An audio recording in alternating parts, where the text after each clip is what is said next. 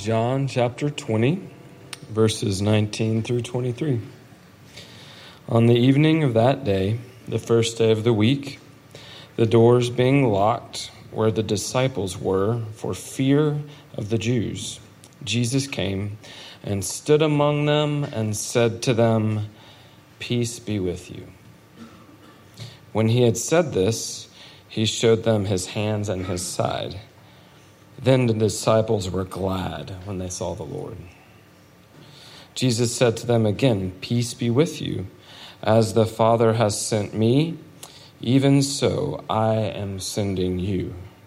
And when he had said this, he breathed on them and said to them, "Receive the Holy Spirit. If you forgive the sins of any, they are forgiven them. If you withhold forgiveness from any, it is withheld." This is the word of the Lord.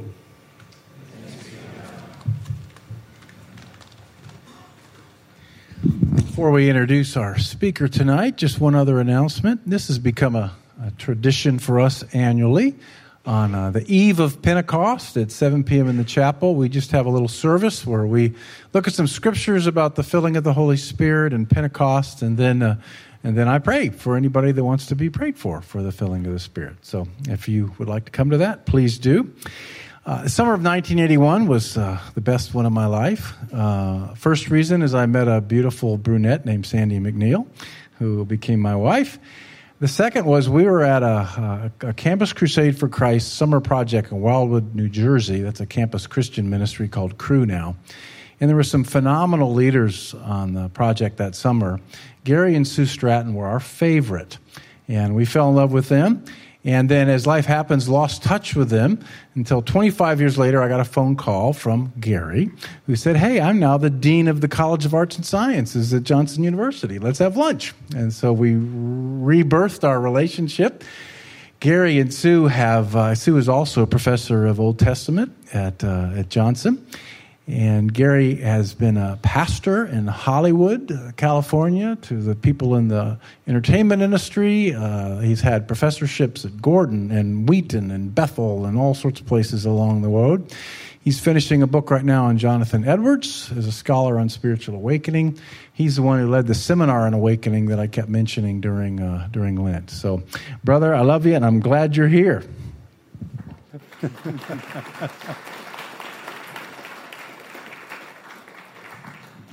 Well, good evening.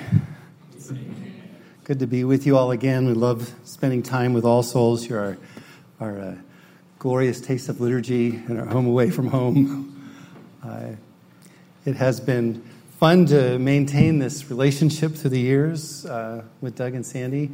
I was just out of college. Sue and I were just out of college. Doug was still in college, squirrely little Northwestern student. And one of the other guys in the Bible study that I was leading that he was in had this friend named Sandy that he just wanted to hook Doug up with, and that was the greatest thing that Dan ever did for any of us. So, it has really been fun to be listening to these messages that Doug has been doing.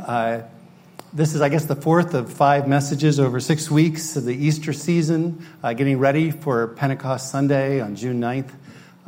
Doug's been looking at these. I've learned a lot, looking at what the Great Commission means, his call for us to go in Matthew and Mark and Luke. And he charged me tonight to talk with you on the text we looked at now in John.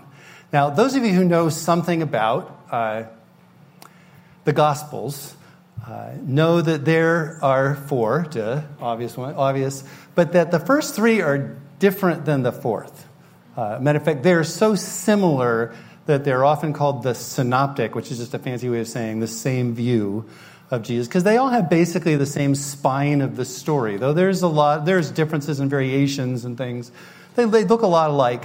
And as Doug mentioned, the Great Commission, though there's different details, there's a lot of the same elements that exist in each one of the 4. That there is Jesus, some reassurance of them, some calling to go and to engage, some sense of what the mission is that they're actually called to. And that's pretty consistent throughout the thing. Then you get to John. John is similar in a lot of ways as we look into it, but has also got something of a curveball in it. and this was thinking and praying through this text this week, and I have spent, this is the irony of it, I probably spent more time studying this text than any text in the Gospels other than maybe John chapter 4, because I've been so puzzled by something that we'll talk about, that we'll come to in a minute, that is just one of the great conundrums of the New Testament. So do you want to just kind of jump into it, and I'll kind of walk through it, and then we'll kind of come to the crux, and then how that crux might or might not apply to us.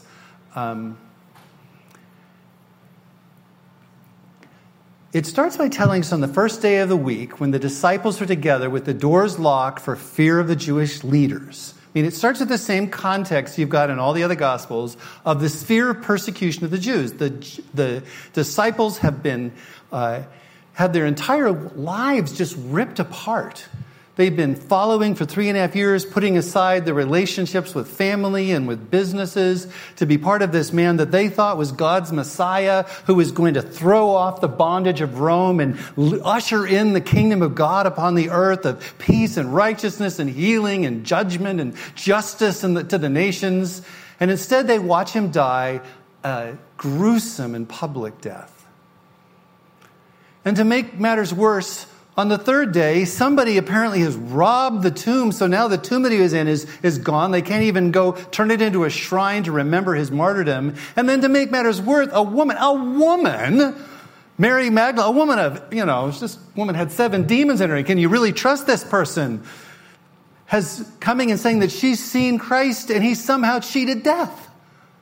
So is it understandable that they're kind of messed up at this? I mean, we've got all this post-resurrection creeds that we've developed what this means, but when they're going through it, they have no idea what it means. They have no story, no meta-narrative to hold it together.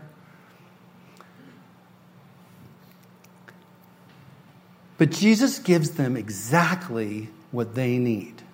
First, he gives them the reassurance of his love, peace be with you, despite their rather, shall we call it, poor showing in their promised attempts to stick with him to the end. Is that a kind way to say it? Not cool, I guess is the best way to say it. Jesus came and stood among them and said, peace be with you. That must have meant an awful lot to them. His physical presence. The other gospel writers make a big deal out of how he just suddenly appeared in the room, like he didn't actually have to come through. He came through a locked door. John just kind of lets that go as something that was kind of obvious, duh. And then second, he grants them the tangible assurance of his physical presence. And after he'd said this, peace be with you, just to show them that he wasn't some aberration, that he wasn't, as Doug said, that it wasn't spiritual, he wasn't just a spiritual body, he showed them his hands and his sides.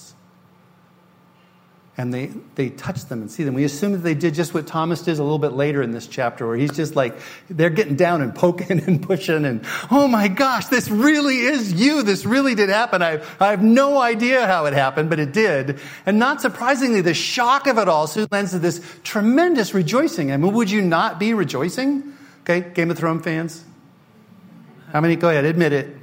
Good for the soul, bad for the reputation. Okay, so this is not a total spoiler alert, a little bit of one, but there's this moment a couple episodes ago, but when the show was still good, when the world was coming to an end, the Night King was coming to bring an end to everything. It's this beautiful music, it's all about to end, and he's pulling out his knife to kind of end the memory of man, and suddenly, out of nowhere, out of the top of the picture comes Arya.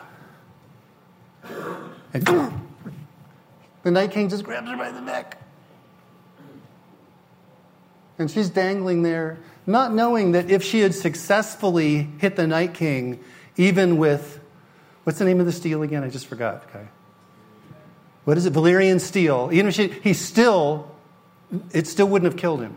That he has to be stabbed in the very place where he was turned into a White Walker by dragon glass. And by turning her around and looking at her, he's accidentally exposed himself, makes her drop the knife. She catches with the other hand. Well, good things happen if you haven't seen the show. And everyone around our living room went from no to yeah, we're running around screaming, high-five, and we've got a group text with my extended family all over the country. We're going nuts. That's what happened, okay? They're putting their hands in his side. And this is really really happened. The world is really being made right. And this leads, the disciples were overjoyed when they saw the Lord. That sounds an awful like the other Gospels, right? Nothing surprising there. What's surprising to the disciples, especially in the speed of time, that is Jesus immediately turns to them and doesn't just forgive them for being such idiots and then say, hey guys, I've gone to plan B. I've now entrusted this Great Commission thing to the 10,000 warrior angels. Remember I told you about that would have defended me? Well, I'm giving it to them. You guys are off the job, right? If I was Jesus, that's what I would have done, right? You're fired. Instead, he recommissions them for the very same job that he's been training them for 3 years that they failed at miserably. And again, Jesus said, peace be with you. Probably just to reassure them again. It's all right. Don't be afraid. Peace be with you. As the Father has sent me, I'm sending you. In the same way I was sent from the heavens, empowered by the Holy Spirit, by my Heavenly Father, to bring the good news that the kingdom of God's love and justice was breaking into this present evil age. I'm sending you to proclaim the same thing and be part of it. Is that awesome? This is the Great Commission. This is the go calling of the book of John. Even the message that John gives them is similar to the other Gospels. It doesn't seem so at first. In verse 23, it says, if you forgive anyone's sins, their sins are forgiven. If you do not forgive their sins, they are not forgiven. Does that sound weird? Sue and I puzzled on that. She's the Old Testament scholar, the biblical scholar. I'm the theologian. We wrestled with it all week and realized as we started listening to it with some different scholars say, it really isn't that weird. It just sounds weird. It's just a really strange Greek construction that doesn't translate very well into English. All it is Jesus is sending them forth to announce the forgiveness of God and not to create the forgiveness of God. It's very similar to what he says in Luke in the Great Commission that Doug did last week. Repentance for the forgiveness of sins will be preached in his name to all nations, beginning at Jerusalem. This repentance for the forgiveness of sins. And then 2 weeks ago, what Doug talked about in the Great Commission Mark, whoever believes and is baptized will be saved, and whoever does not believe will be condemned. It's pretty much saying the same thing. New Testament scholar puts it this way, Merrill Tinney, and I quoted him just because I got a chance to study with him at Wheaton, and I didn't because I'm an idiot. So anyway, he says, this is the essence of salvation. All who proclaim the gospel are in effect forgiving or not forgiving sins, depending upon whether the hearer accepts or rejects the Lord Jesus as the sin bearer. So all this really, this kind of strange thing, it looks like it's said, really is just you saying to them, go forth and proclaim forgiveness. Now, as Doug mentioned last week, we can decide whether or not people feel like they need forgiveness today or not. That's a definite issue. We have much more of a shame-based culture now than a guilt-based culture, and that's really shifted over the last 100 years, where people are much more interested in their shame being taken away than their guilt being taken away. We have an incredibly if you're a Brene Brown fan, and I am, we have an incredibly shame-based culture, and we need to learn probably how to preach the gospel better to a shame-based culture than to a guilt-based culture. But it's still the same idea. It's the love of God that overcomes the shame of people. It's the love of God that offers forgiveness to those who are covered with guilt. Still the same gospel, the same good news of a loving Heavenly Father that's breaking into this present evil age. But then the twist, then the weird thing, then the thing that's different from John than any of the other Gospels. Back one in verse 22, after he's commissioned them, he says, and with that he breathed on them and said, receive the Holy Spirit. Now this is new. Matthew, Mark, Luke, they've not mentioned the Holy Spirit in the Great Commission. Mark's mentioned the effects of the Holy Spirit coming, of co-laboring with the Spirit, the signs and wonders and powerful things that happen in the wake of the gospel. Luke has told them to wait from power from on high, but it doesn't come in his gospel. It comes in Acts at Pentecost. So what about John? What is the relationship between the coming of the Holy Spirit upon the disciples at Pentecost, which we're going to celebrate 50 days after the resurrection on June 9th in our calendar today. And this discussed in Acts chapter 2. And the disciples receiving the Holy Spirit when Jesus breathed on them in John 20 on the night he was raised from the dead. Does that seem weird to you? Like something's out of whack, like the script writers got something wrong. I'm going back to Game of Thrones again, sorry. In the Bible, okay? Now, there are three basic ways that people talk about how this might work. One of them said, well, it's just a prophetic impartation. It's not actually, they don't actually receive the Holy Spirit. He's just saying to them, you are going to receive the Holy Spirit in 50 days. Does that seem likely to you from the text? Not particularly. Other people say, well, no, it's just an impartial impartation. He gives them a little bit of the Holy Spirit. Okay. That's hard to define what that might mean, though there definitely is something true to that. Or is it a promised impartation? Remember, the reason we're confused by what does John 20 have to do with Acts 2 is because we've read John and we've read Acts. John was not writing his gospel to a people who had read the book of Acts. It wasn't the next book that they were going to read. He was writing to his writers. We just assume that he wrote his gospel later than the others. He lived longer than the disciples. He's the only disciple, at least tradition tells us, who died a natural death. He also probably started out younger than the other disciples. A lot of reasons he lived to be into his 90s. The other disciples were martyred much earlier. He's got a lot of time to think about this. He's had a lot of disciples who've kind of put together his writings to put together this gospel. But still, it's not connected to the book of Acts in any way as he's writing it, as the New Testament would come to be hundreds of years later. So he's trying to tell a complete story. So if he's trying to tell a complete story, we should be looking backwards, not forwards, to figure out what he's talking about. Does that make sense? We should be looking not forward to the book of Acts, which in our Bible is just a couple chapters later. We should be looking backwards to the book of John. What is he saying? And it turns out he says a lot about what's going on. What actually is promised in the book of John is the exact thing that Jesus is talking about in John 15 that Doug spent Lent preaching through, and that's the promise of the indwelling of the Holy Spirit.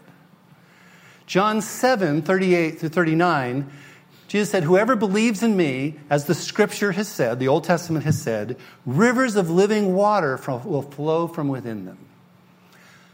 So people who believe have the rivers of the Holy Spirit, rivers of living water flowing through them. By this he meant the Spirit whom those who believed in him were later to receive. Up to that time, the Spirit had not yet been given. Jesus had not yet been glorified. So here it is. He's saying that later in time, and now I'm going to assume later in the book, they're going to receive this promise of the indwelling Spirit that is promised in John chapter 7. Does that make sense? And we don't know when Jesus' full glorification was. Some people say it wasn't complete until his ascension. But he says, Mary, when he appears to Mary, don't hold on to me. I've not yet ascended to my Father. And then when he comes and appears to the disciples later that day, they're allowed to touch him. So some element of the ascension, some element of his glorification has already taken place. Then John 14, 16 through 17, Jesus says in the same farewell discourse that John 15 came from, that Doug was preaching through at Lent, I will ask the Father, and he'll give you another advocate to help you to be with you forever, the Spirit of truth. This advocate is the Holy Spirit.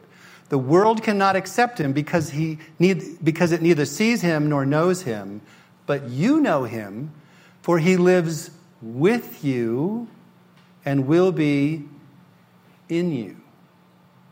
How is the Holy Spirit with them? The Holy Spirit's been upon Jesus, who possesses it. John says the Holy Spirit without measure. And so the Holy Spirit's been with them in the person of Jesus, but now the same Spirit is going to come within them. That is what they're going to receive later in the context of the book of John. It's a culmination of the major theme of the book of John, the work of the Holy Spirit. Now it's been promised, and now it happens. He breathes on them and says, receive the Holy Spirit. This thing that's been promised is now happening. So what is it that's happening? It is most likely not the promise of Joel. The promise of Joel is something really amazing is going to happen. In the Old Testament, The Holy Spirit, the power of the Holy Spirit. And remember, they had no idea of the Spirit as being a third member of the Trinity, right? It was just the hand of God, the voice of God, the breath of God, the part of God that does the things of God. That's what the Holy Spirit was. You didn't have the Holy Spirit come upon you to empower your speech or your actions unless you were a prophet, you were a priest, you were a king, or with two exceptions, an artist. And they're the first ones mentioned, by the way, artists. Bezalel and Oholiab. But unless you're one of those special class of people, the Holy Spirit never comes upon you to empower you for your service. But Joel promises there will come a day when that empowering work of the Spirit will come upon all God's people. Men and women, rich and poor, slaves and free. Everyone who believes that will have the empowerment of God for service. And that's what Peter quotes from Joel chapter 2 at Pentecost. And the most likely thing is that that's exactly what's happening there. But that's probably not what's happening here. It's probably growing from a completely different promise found in Ezekiel. Ezekiel 37, 5 through 14 says, "This is what the sovereign Lord says to these bones." This is when he's got his valley of dry bones, and Ezekiel's going to prophesy to him. He says, "I will make breath enter you, and you will come to life. I will put my spirit in you, and you will live." So here's the spirit and breath together. There's a little hint, right? "I will give you a new heart and put a new spirit in you. I will remove from you your heart of stone and give you a heart of flesh. And I will put my spirit in you and move you to follow my decrees and be careful to keep my laws." That most likely what's happening in this moment is something that's very much akin to Genesis 2:7. Matter of fact, it's exactly the same phrase as used in Genesis 2:7. It's the only other place in the Bible that's used it. Remember, God had, when he created the first human being, he made them out of the ground and then took this ground creature and then breathed into it. Then the Lord God formed Adam, a human, from the dust of the ground, and he breathed into his nostrils the breath of life, and Adam became a living being. And there's absolutely no question that Jesus and John is referring back to what happened in this very beginning. The same way that humanity was created in this breath of God, the new humanity on the first day of the resurrected new world order of the kingdom of God breaking into the world is coming about because Jesus is breathing the Spirit of God back into people. Does that make sense? Isn't that beautiful? So when he says, "As the Father has sent me, I am sending you," and with that he breathed on them and said, "Receive the Holy Spirit," he's saying something magnificent. That sending, impartation of the Holy Spirit, sent or send, appears over 50 times throughout John's Gospel. Most of the time it's about the Father sending Jesus or sending the Spirit.